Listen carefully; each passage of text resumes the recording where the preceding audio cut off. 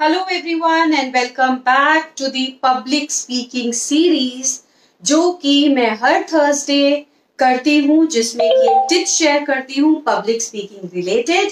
And ये tip आपको help करती हैं अपना पब्लिक स्पीकिंग इंप्रूव करने के लिए, कम्युनिकेशन स्किल इंप्रूव करने के लिए। ये कम्युनिटी बेसिकली आप लोगों के लिए है, क्योंकि आप लोग इसीलिए यहाँ पे जुड़े हुए हैं ताकि अपने interview skills, communication skills, time management, interview skills, specially अपने स्पीकिंग स्किल्स पे काम कर सके।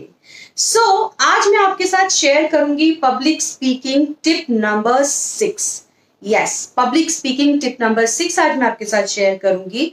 और ये टिप अगेन बहुत ज्यादा इंपॉर्टेंट है। मैं सिर्फ 10 टिप्स शेयर करूंगी, बिकॉज 10 टिप भी अगर आपने फॉलो कर ली, काफी हद तक आप अपने पब्लिक स्पीकिंग पे वर्कआउट कर सकते हैं।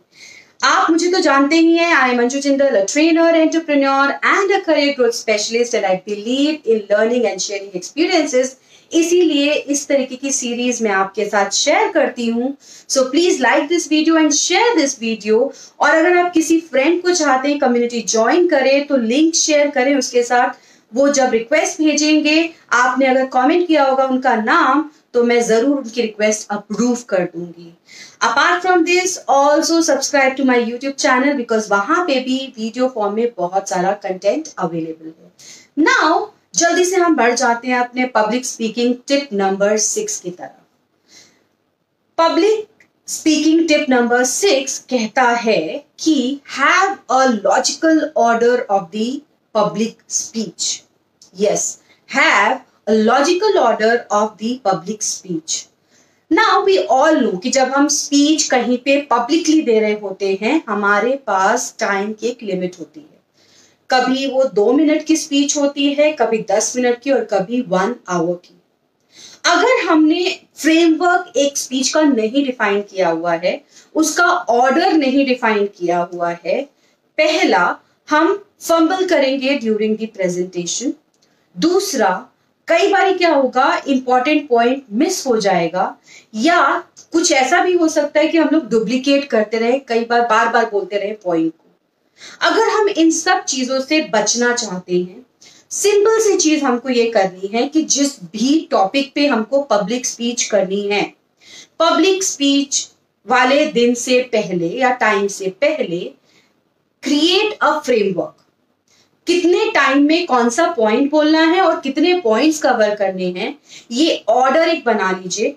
मेन पॉइंट्स अपने पास एक पेपर पे या कहीं पे भी पॉसिबल है वहां लिख के रखिए। मेक श्योर कि आप उसी सीक्वेंस में पूरे ऑर्डर को फॉलो करते हुए अपनी स्पीच दे रहे हैं। इससे होगा क्या, एक कोई भी इंपॉर्टेंट पॉइंट मिस नहीं होगा, टाइम में आपकी स्पीच खत्म होगी, और साथ ही साथ आप कहीं पर भी डुप्लीकेट करके अपनी ऑडियंस को बोर नहीं करेंगे। So follow a logical order of the public speech. Now how to define what is the logical order?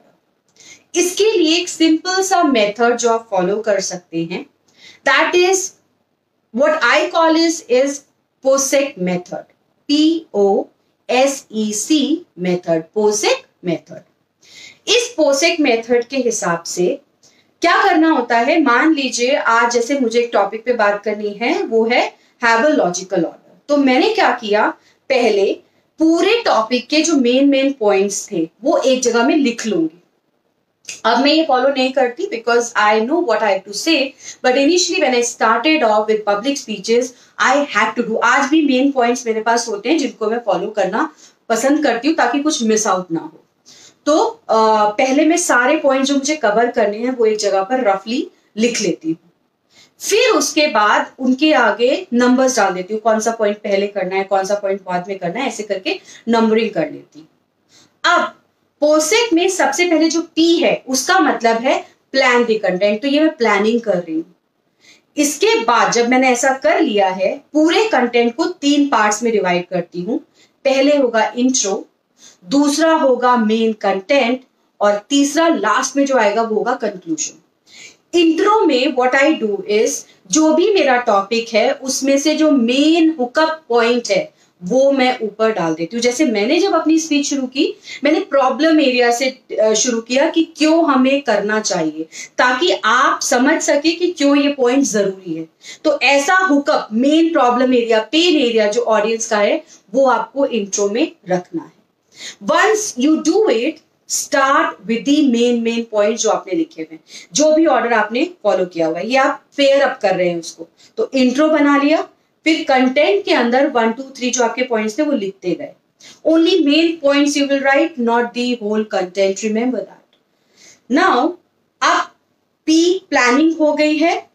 इसके बाद आप प्लानिंग के समय पर ही O और S को फॉलो करेंगे। P के बाद आता है O, which is organising, and S is for streamlining. Now organising और स्ट्रीमलाइनिंग में क्या करना है, कौन से पॉइंट कवर करने, क्योंकि आपको टाइम पता है। अगर टाइम में बहुत ज्यादा पॉइंट्स नहीं कवर कर सकते तो मेन पॉइंट आपको कवर करने हैं, बाकियों को छोड़ देना है। जबरदस्ती बहुत सारा कंटेंट कम समय में नहीं डिस्कस करना है। आपको टाइम के साथ साथ ये भी ध्यान रखना है कि ऑडियंस आपकी बात समझ सके। तो जो जो पॉइंट आपको कवर करने हैं उसको एक एक करके लिखते जाएंगे, और उस पॉइंट को कितना टाइम देना है वो भी लिख लेंगे। तो सपोजिटली अगर मुझे 10 मिनट का पब्लिक स्पीच देना है, तो इंट्रो के लिए 10% of time, that is 1 minute, conclusion के लिए 1 minute, again 10% of the time, rest जो 80% ऑफ द टाइम है, या जो भी आपका रेस्ट ऑफ द टाइम है, अगेन 80% ही होगा, वो आप कंटेंट को डिवाइड कर देंगे। तो अगर आपने 8 मिनट मान लीजिए आपके पास बच गए, तो एक एक मिनट के आप 8 पॉइंट्स डिस्कस कर सकते हैं, या 4 पॉइंट्स 2 मिनट के डिस्कस कर सकते हैं। इस तरीके से you will be assuring the content is covered in full manner and making sure कि आपका जो ऑडियंस है वो भी उसको समझ पा रहा है। अच्छा, इस पूरे टाइम में से थोड़ा सा टाइम जो है वो क्वेश्चन आंसर्स के लिए जरूर रखें, 10-20% जो भी है। अगर वो एक्स्ट्रा मिल सकता है तो बहुत अच्छा, नहीं मिल रहा है तो जरूर रखना है, बिकॉज अगर आपने ऑडियंस से फीडबैक नहीं लिया या उनके क्वेश्चंस नहीं लिए तो टॉपिक कवर करने का कोई मतलब नहीं रह जाता है। तो आपने अब ऑर्गेनाइज और स्ट्रीमलाइन कर लिया। पी हो गया प्लान, ओ हो गया ऑर्गेनाइज, और एस हो गया स्ट्रीमलाइन।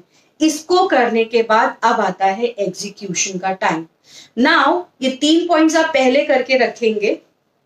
अब एग्जीक्यूशन के समय आपको क्या करना है, जब भी आप एग्जीक्यूट करने जाएंगे, अपना इक्विपमेंट्स, अपना जो भी चीज आपको चेक करनी है, कंटेंट, वो सब पहले से चेक कर लेंगे, और जो इस जगह पर आपको पब्लिक स्पीच देनी है 5 मिनट पहले पहुंच जाएंगे, ताकि you are customized with the place and the equipments.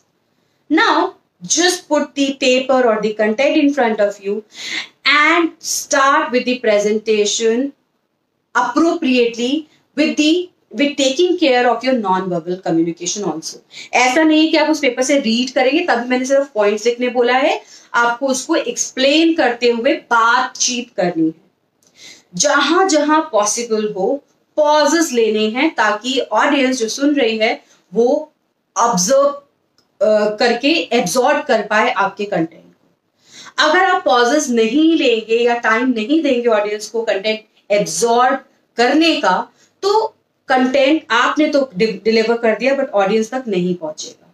So execution, now during the execution you might have certain issues like equipment is not working, or some audience has got a lot of questions, or somebody is not able to understand what is happening.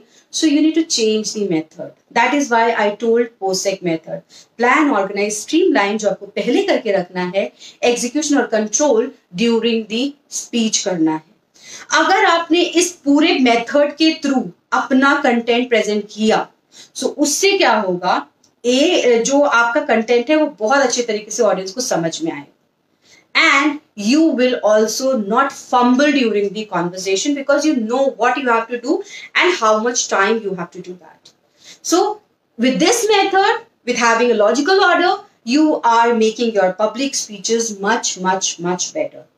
Also make sure कि जब आप practice कर रहे हैं, rehearsal कर रहे हैं उस पब्लिक स्पीच की, ये प्रोसेस पूरा फॉलो करें, because when you are doing so you are making this part of your habit.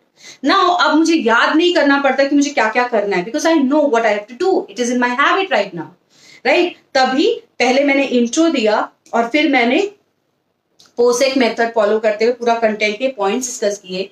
Now end में जब आप पहुंचेंगे पब्लिक स्पीच के, you have to conclude the topic.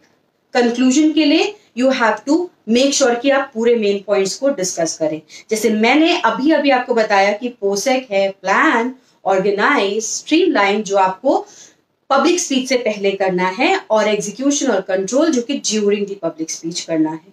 If you follow this method then your public speech will be better. और इस पोसेक method में example real life use करने जरूरी है। जैसे मैंने अभी रियल लाइफ आज के टॉपिक से ही एग्जाम्पल लिया, ताकि अगर आपको कहीं मिस टॉपिक हो या कहीं कुछ समझ ना आए तो आप इस एग्जाम्पल से रिलेट कर पाए। If you have some questions please put it into the comment box ताकि मैं उसको आंसर कर सकूं। Do not forget to like this video and share this video, because when you share you learn more, and when you learn more you grow more. एक चीज जरूर share करिएगा कि क्या आपने इन 6 पॉइंट्स में से कोई टिप फॉलो की, अगर की तो उसका आपको क्या बेनिफिट मिला। Also comment with your take away, आज की वीडियो से आपको क्या टेक अवे मिलता है, क्या करेंगे।